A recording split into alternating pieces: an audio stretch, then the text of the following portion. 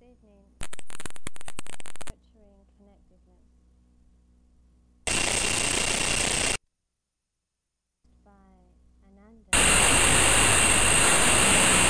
Say that a part of our practice is the development of love of compassion. It wouldn't be true to say that a part of our practice is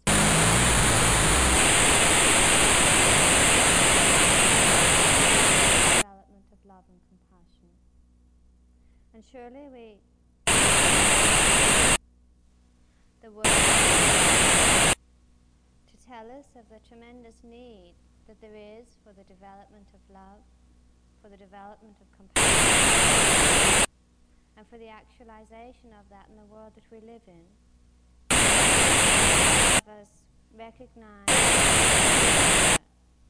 that love has the power it has to alleviate suffering, to bring about an end to alienation. Surely all of us recognize the power that love and compassion have to bring about joy inwardly and outwardly. Without a sense of love within ourselves, creativity and openness, and all of the qualities which are a part of love, without all of that, there comes about an inner climate which is both barren and sterile. A world without love being is a world of aggression, a world of violence, a world of people divided.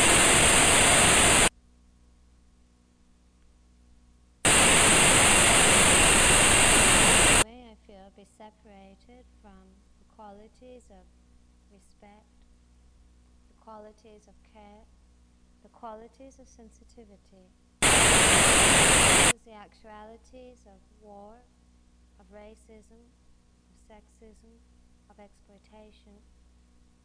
Those experiences also can't be separated from a lack of and a lack of respect.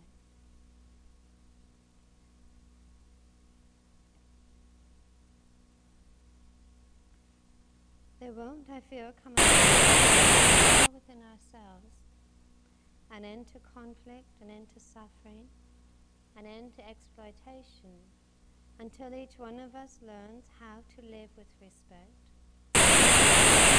learns how to live with love, until each one of us really understands what it actually means to live with sensitivity and actualize those qualities in our thoughts and actions. It doesn't really matter how wise a person is. It doesn't matter how much of a portfolio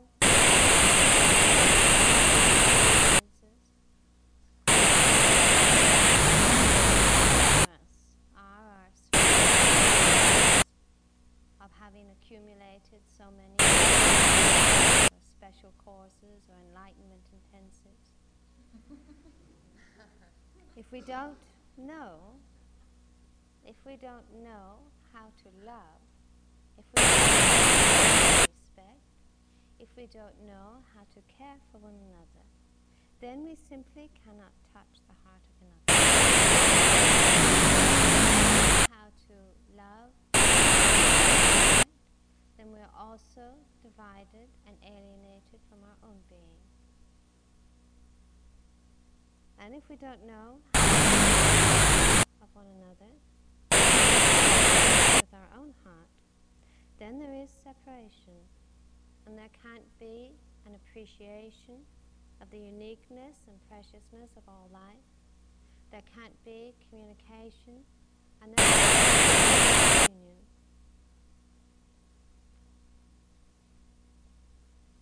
The absence of love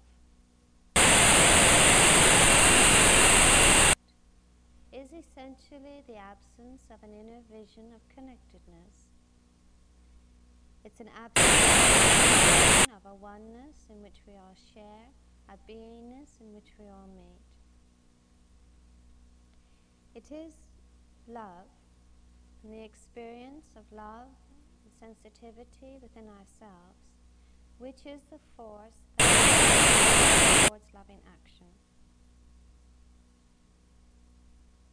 It is love which is the foundation of compassion, the foundation of a life of compassion. We are able to extend ourselves beyond the boundaries of a personal reality to touch another.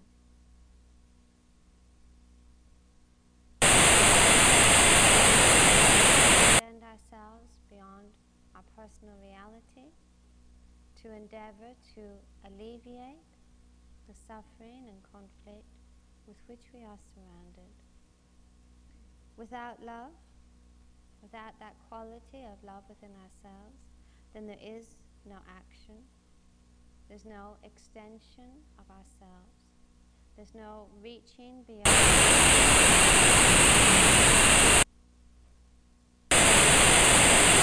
kind of reinforcing of a removal and withdrawal from life. And in that, with personal reality.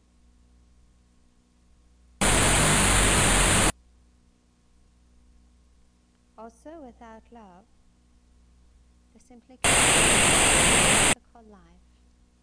And by an ethical life, I mean a life of integrity, a life of sensitivity. Learn to be ethical.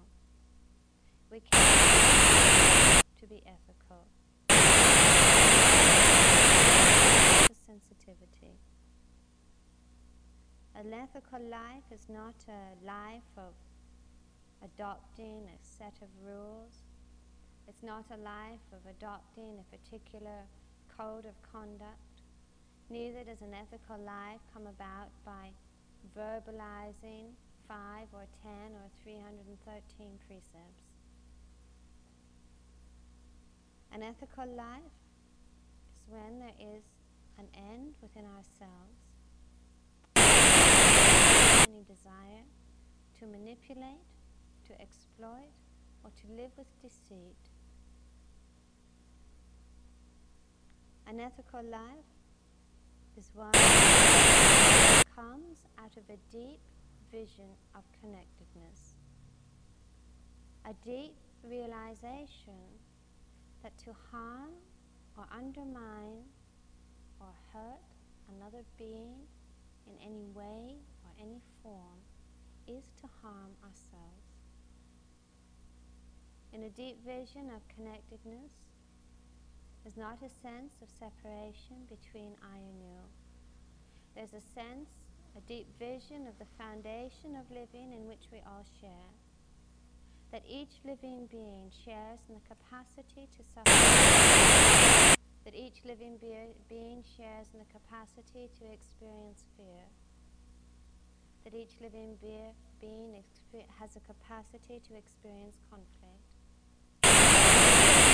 Also share in the wish and the desire to be free from fear, to be free from pain, to be free from conflict. The meeting point in which all life comes together, in which there is no separation, no distinction.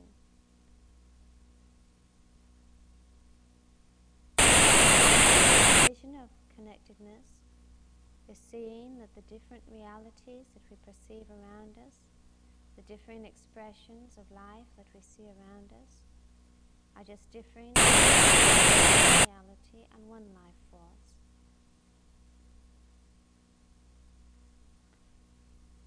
A morality which is adopted has no power. Ethical code which is adopted, which is lacking in that vision of connectedness, simply can't be lived. Because the adoption of morality, the adoption of ethics, takes place primarily within the mind in the mode of thought. And thought simply doesn't have the power to to bring about. Thought simply doesn't have the power to bring about the end of the desires, the end of the clinging, the end of the greed, the end of the self-centeredness, which is the cause and the source of domination, of manipulation and oppression.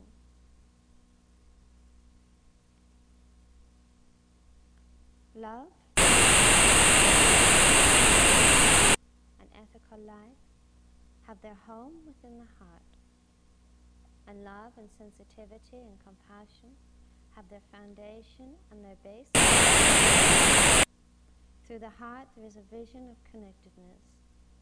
Through the heart there is a development of feeling. Through the development of feeling there is the potential and the power of compassion.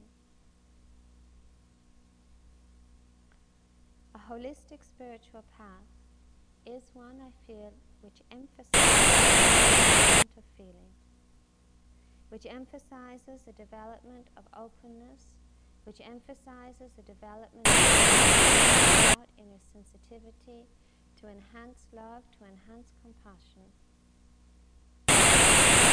A whole person, a balanced person, is one who can live with those feelings. And if we can't live with those feelings, we live in a state of imbalance within ourselves.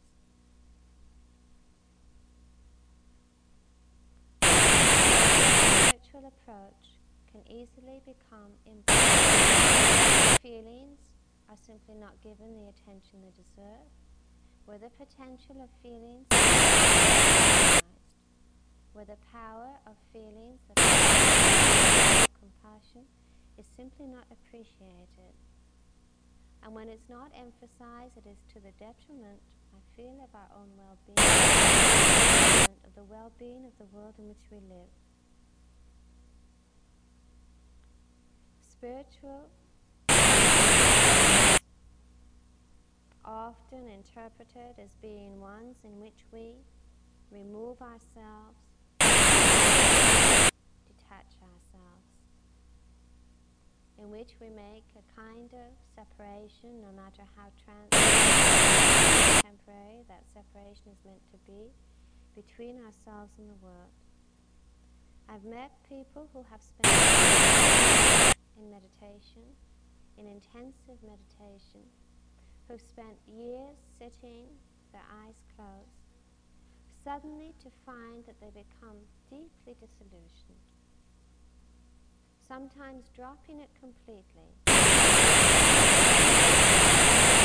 where they set aside completely that whole mode of existence and turn to a life of meditation, or else simply become bitter and disappointed because spirituality hasn't of themselves as a person.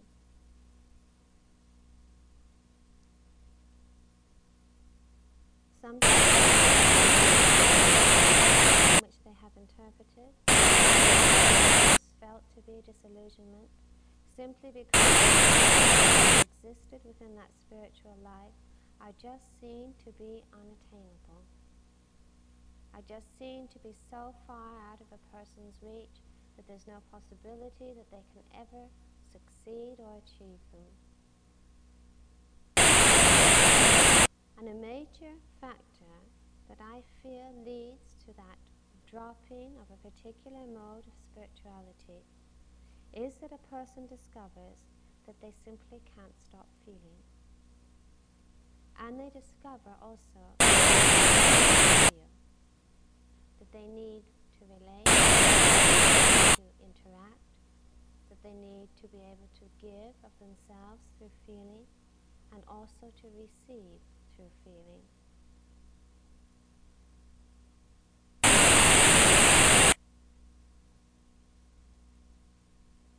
And yet,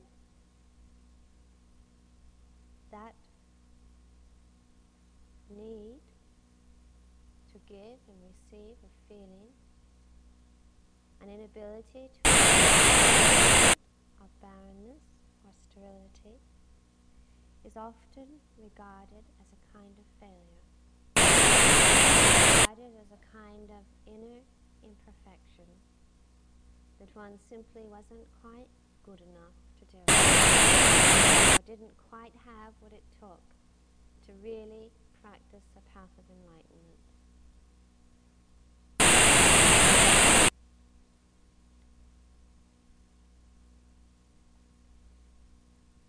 And the inability to stop feeling, the attraction towards wanting to give and receive, is often regarded as a kind of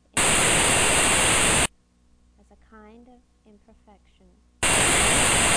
Spirituality or spiritual perfection is often regarded as coming to resemble someone who looks very similar to this fellow who's sitting behind me.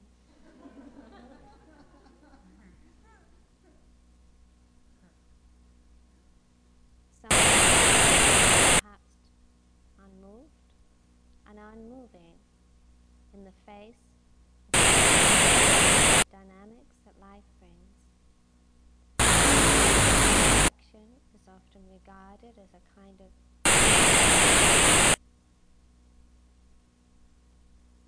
steadiness is not the right word. Sensibility is perhaps more appropriate, where the dynamics and the challenges of life simply bounce off us.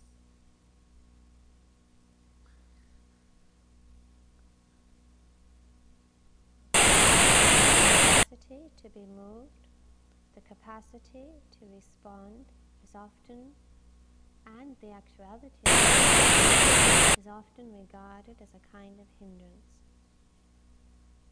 We need to look, I feel, very clearly at the place of feeling in spirituality. We need to really look at the potential, the spiritual potential of feeling. We need to look at the place of feeling in our own spiritual development. Do we need more unmoved? Or do we need, as people, as individuals, to become increasingly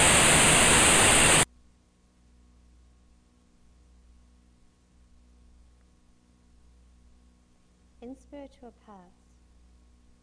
The place of feeling is acknowledged.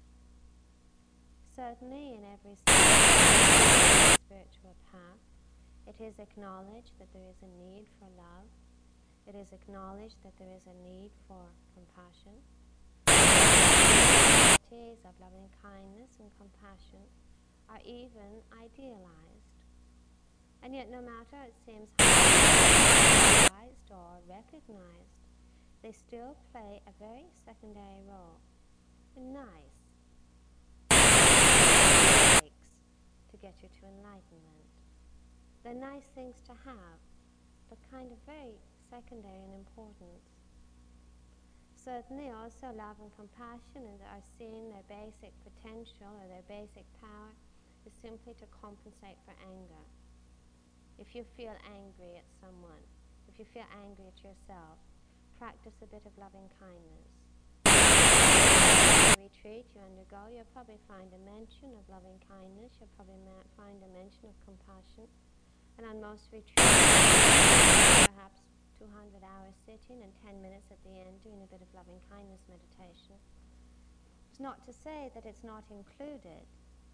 Certainly feeling is included, but its emphasis is so very, very secondary. Or love and compassion and sensitivity are at times regarded as to develop after you get your own enlightenment.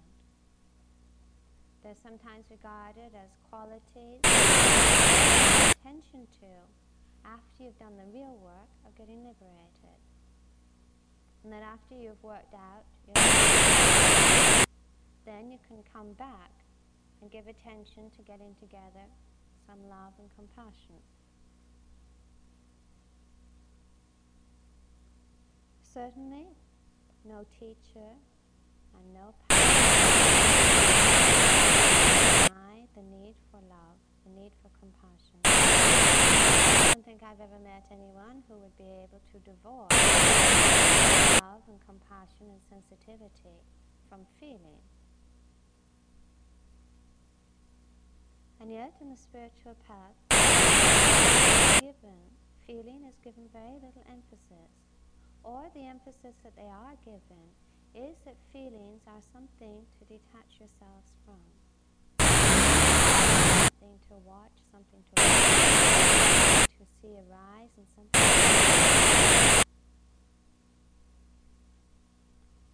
certainly most spiritual models in the are attributed endless qualities of boundless love and boundless compassion. And yet, it is an actuality that the spiritual life tends to be very separate from social life, and the spiritual life in that separation also tends to be very separated from giving any to relieving the suffering, the oppression, the exploitation that exists within those areas of our being.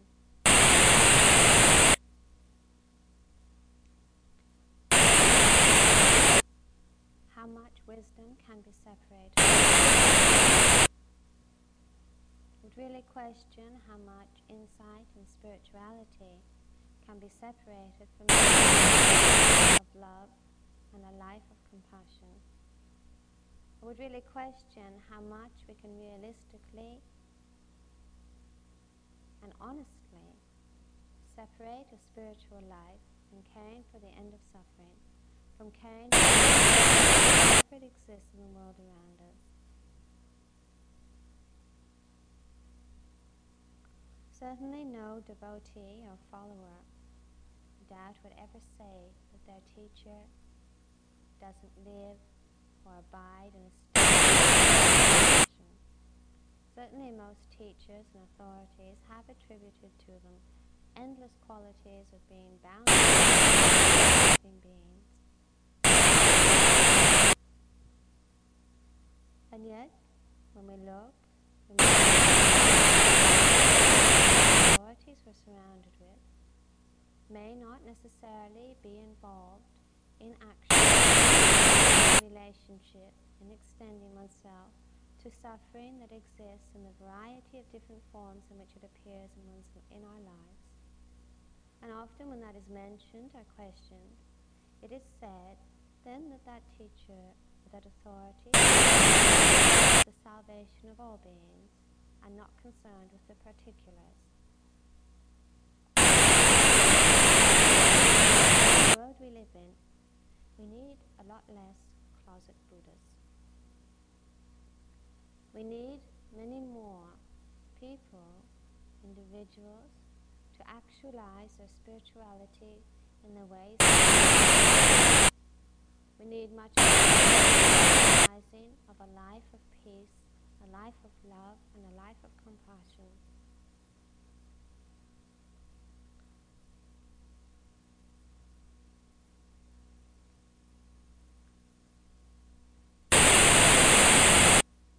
When we look at suffering, when we look at conflict, when we look at pain, we can see very easily that the source of conflict and suffering and pain is found so much in identification and clinging, and that those tendencies and patterns within ourselves prevent inner freedom, certainly deny outer freedom, and those qualities certainly bring a tremendous suffering within ourselves, which is reflected outwardly in the world in which we live.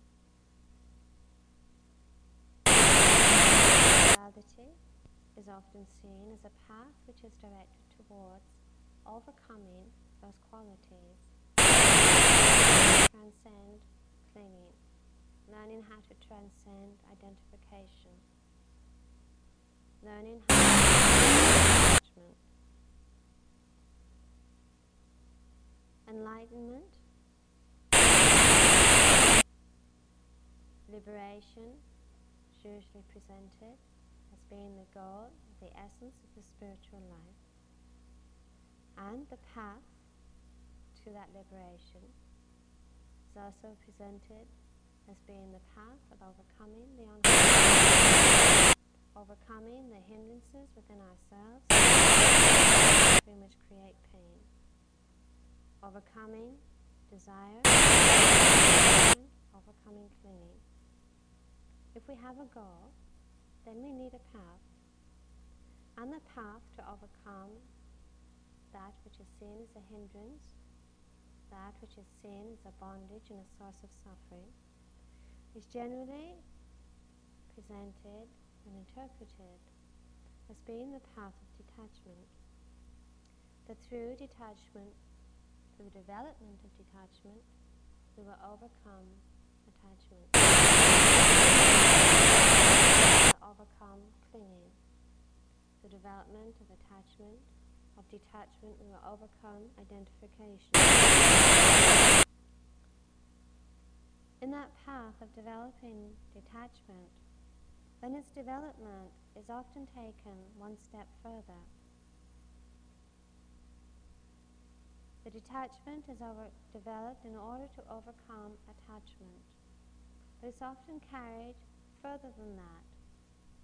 It is not just the process of clinging which is seen to be needed to be transcended or worked on being transcended. Not just the process, but also the form. Attachment and clinging is directed. So often in that path of detachment, there's not just clinging, but also withdrawal from the forms in which it finds itself being bound.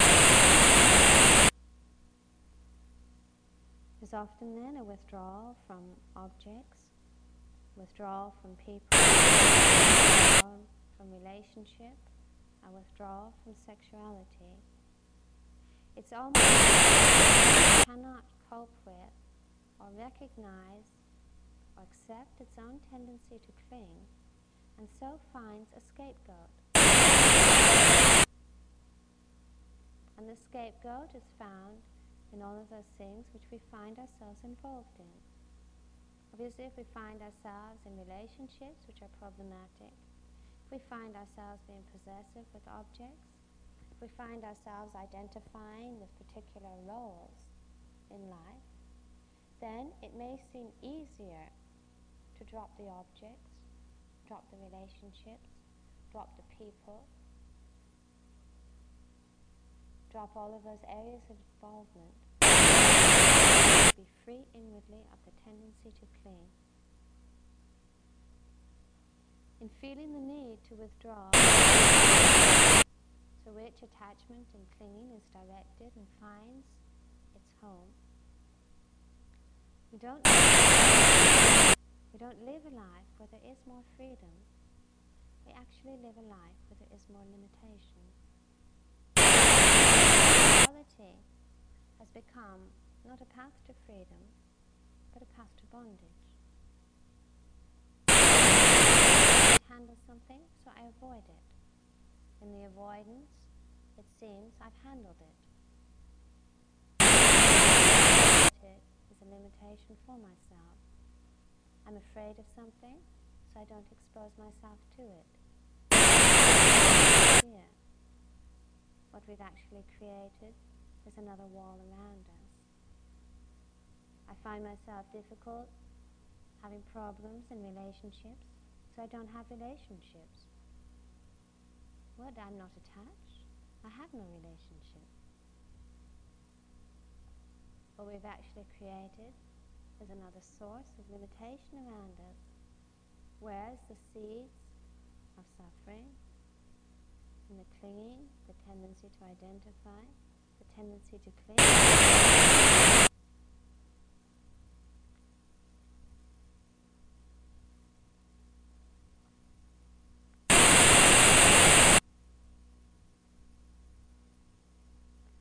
in the development of detachment, the present is often invalidated and seen to be a hindrance. It is emphasized as being something to watch, something to let go of, something to renounce.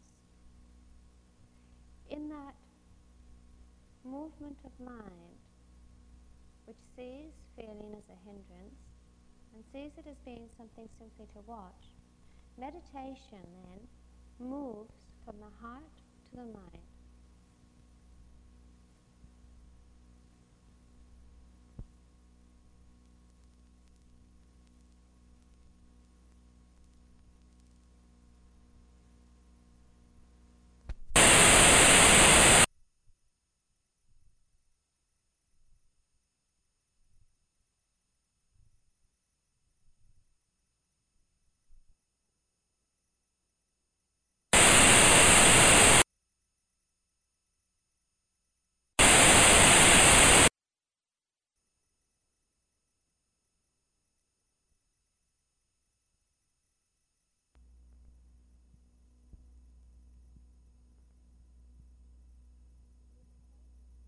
It is a problem to sit, because just because you sit and meditate doesn't mean that feelings don't arise.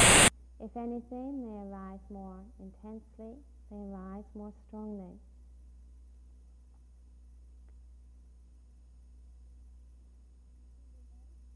If we relate then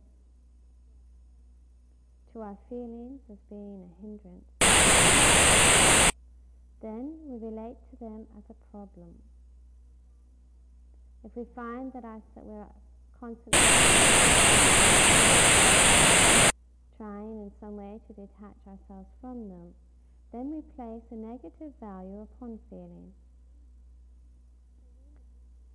For women, for many women, for many men too, I'm sure this is a problem, because feeling is an important factor in our lives. Through our feelings we connect with people, with life. Through our feelings we connect with nature. Sometimes women have come to meditation retreats and they sit and there's a lot that comes up. For everybody when you sit, there's a lot that comes up. And often what gives that charge and power is the presence of feeling behind it. What makes contents intense, what makes them have a lot of charge, is the degree of feeling which is involved. And yet when it is articulated that there is all this feeling coming up, in the feeling, when that is expressed, then people are often told, well, it's something that you'll get over. That as you won't have it. That as you get higher and as you progress, deepen, you won't have this experience. And they're often as a kind of weakness, as a kind of spiritual imperfection. Value the actuality that feelings arise, and a negative value and the continuing of their arising, I feel does lead many people to assume an spiritual identity, which then degenerates into passivity. Enlightenment or liberation is not for me, because look at what and I have to settle for something less, trying to get together a nice wholesome life, or trying to live a bit more ethically, or trying to understand myself more. For me. And so many people feel that on some level within themselves. Simply not good enough. Simply don't have what it takes to reach liberation. And often what gives rise to that feeling is their own capacity to feel.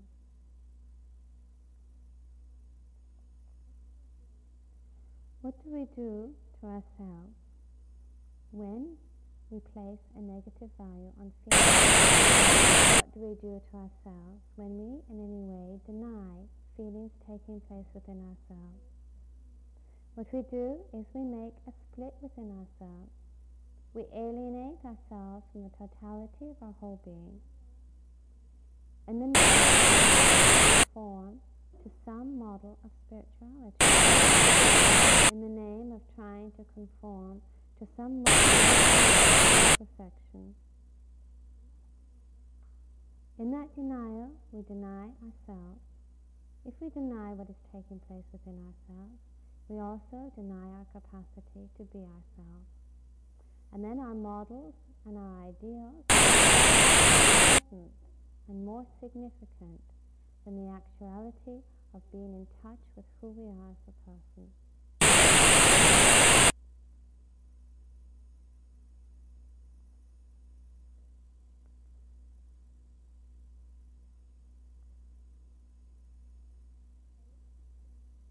A holistic spirituality, I feel, appreciates our uniqueness and appreciates the totality of our entire being. It also embraces our capacity to feel and appreciates the fertility and the spiritual potential of feeling.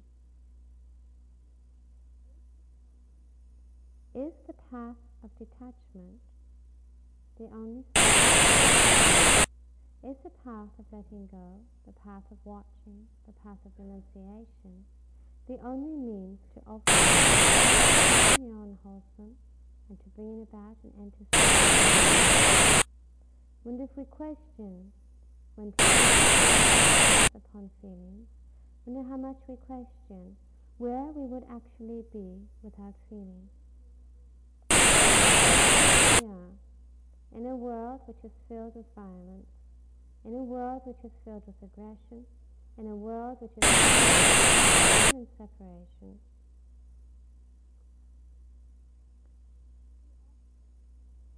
Too often, values are accepted without question. Negative values placed on feeling. The word judgment is a loaded concept in spirituality. We must not judge. If you walk down the road here, you saw someone kicking a dog at the end of the road. In the name of detachment, rise and pass. Would a skillful be to simply walk on by? I say, well, life is suffering. Yes, I'm watching my feelings arise and pass. Would not a skillful response be to say, that is unwholesome, and to base and bring about some sort of action based on coming from a place of feeling and response to stop that action? If we see being exploited or harmed or undermined, is it a sign of kindness to dissolve into meekness and humility and to say, well, I'm going to learn something from this? How much pain do we accept in our lives in the name of learning something from it?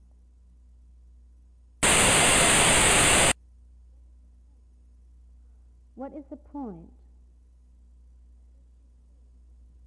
at which we see that spiritual highness is not seeing that everything is acceptable? At what point is it that we recognize that not everything in life is acceptable, and not everything in life is something to necessarily be learnt something from? Or how many times do we have to go to realize that we have learned what needs to be learned? And can say, where we feel undermined or harmed or exploited, that this is simply not acceptable, and I will not accept it. To feel that everything in life is acceptable in the name of spirituality, in the name of learning something from it, I feel is not wisdom, it's just nothing more than plain foolishness. Once I was in a monastery in Thailand doing my usual number of cleaning the rice. And And there's a monk who said to me, Western monk, I really envy you. He said, you have such a wonderful opportunity here to develop service and to develop humility. You have such a wonderful opportunity to develop selflessness by serving all of us. And I stopped for a moment, absolutely speechless, and said to him, if it's really so wonderful, how would you like to take my place? But certainly I feel is a point in our lives when we look at things and question and say this is not conducive to my well-being. This is not conducive to the well-being of the world.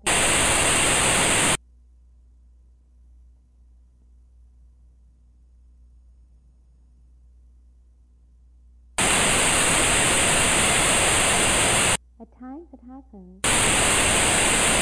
A negative value is placed upon feeling, or there's a postponement of the development of love and compassion. And instead of its development, emphasis given to detachment and to developing detachment in every area of our lives and minds. It can happen in that path, but there really is very little celebration, that there is very little of a sense of true harmony and well-being and love and sensitivity, which is extended both inwardly and outwardly. When we only emphasize overcoming the unwholesome and developing the wholesome, meditation practice can become so intensely serious. And sometimes it can become so miserable, simply because we look within ourselves, and if we're really intent on just overcoming the unwholesome, working out our clashes and all the rest of it, there's simply so much to work out, and there's simply so much to get over, and simply so much to transcend. And I feel it's an actuality that what you emphasize is what you see. And if you emphasize the unwholesome and the negative, which may be a part of our being, if we emphasize the hindrances, the attachments, the clinging that we see within ourselves, then basically that emphasis means that that is what we see. And that becomes our identity. It becomes so miserable because we don't want to be what we see to be, what we are.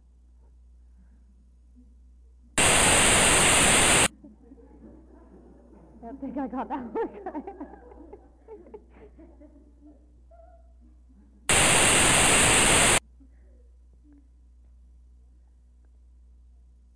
When meditation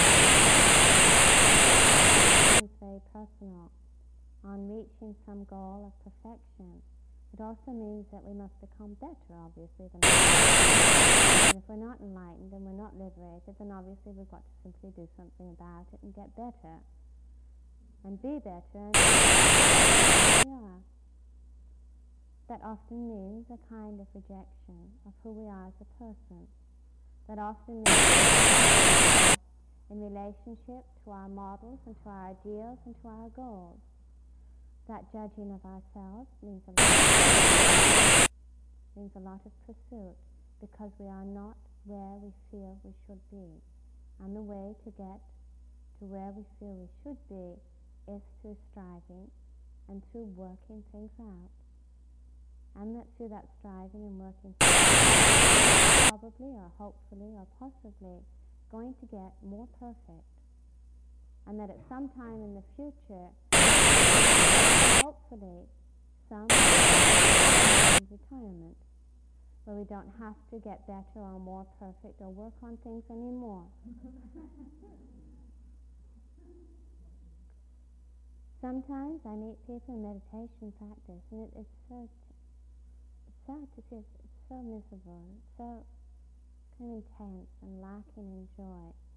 And it's so awful to feel that one is surrounded and nothing more than a bundle of imperfect elements, never mind elements. And I see that kind of intensity and that kind of misery and suffering that's going on in meditation. And sometimes I wonder what happened to that line of the Buddhas, that's the path of meditation, the path of happiness.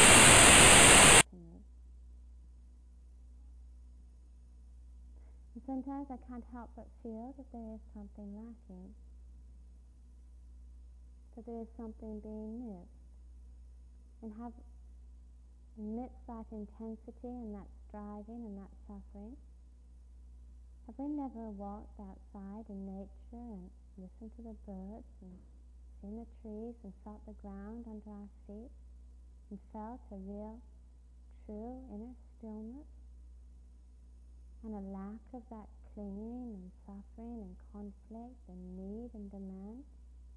Have we never sat down or been with another person and really felt a sense of joy and love and sharing in that communication? Where there's no expectations and no images and no aggressiveness? Have we never sat down alone with ourselves and a real sense of wholeness and completeness in that aloneness? A real sense of not needing, a real sense of vision of connectedness and fullness and wholeness. What is the foundation of those experiences? They're not reached through striving. They're not reached through anything wholesome. They're not reached through working things out.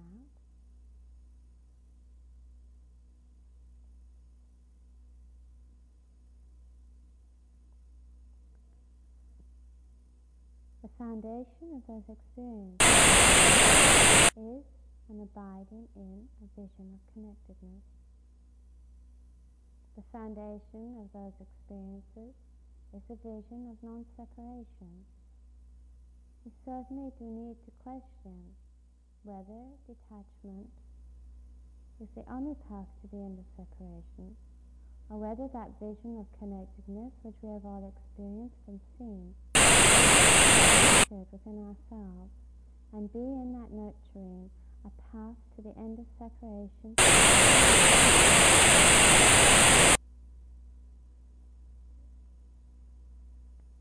And feeling is a part of that nurturing. Sensitivity and love and compassion and developing those feelings within ourselves is a path. Feeling, I feel, is often undervalued or given a negative value. Feeling is often equated with emotional reaction.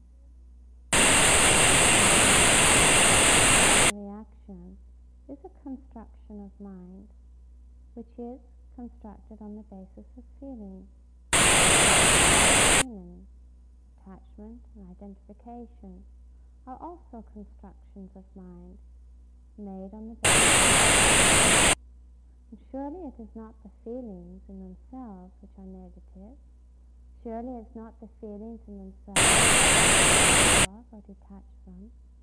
But surely it's the capacity to set aside those constructions, to set aside that building process which distorts our vision of connectedness and actuality, to set aside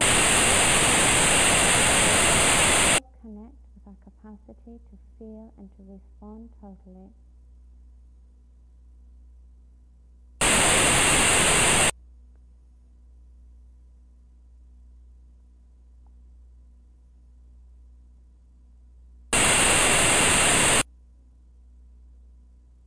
Nurturing of feelings enhances our connection with life, with nature, with other people, with ourselves. Nurturing of sensitivity can only bring openness and appreciation. Nurturing of sensitivity can only bring about an appreciation of the uniqueness and the preciousness of all life. Nurturing that vision of connectedness can surely only cut through separation and cut through all the divisions of nurturing that vision of connectedness is surely a path of joy, a path of sensitivity, and a path of celebration. When we see and appreciate the fertility of feeling to cut through division, and appreciate the fertility of feelings when they are accompanied by insight and understanding to cut through separation. Learning to value learning to value everything that makes us a person. It's learning the potential of feelings to enhance and deepen our sense of connectedness, and in nurturing that, to cut through separation. Receptivity must never be allowed to degenerate into passivity, just as action must never be allowed to degenerate into power over. But through wisdom, through insight, through looking at ourselves, through valuing the totality of who we are, learning what it means to nurture connectedness as a path to liberation, as a path to the end of all separation.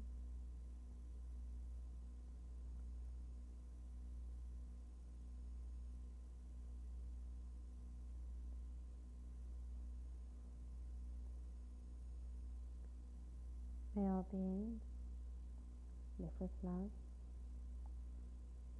May all beings live with compassion. May all beings abide in the vision of connectedness.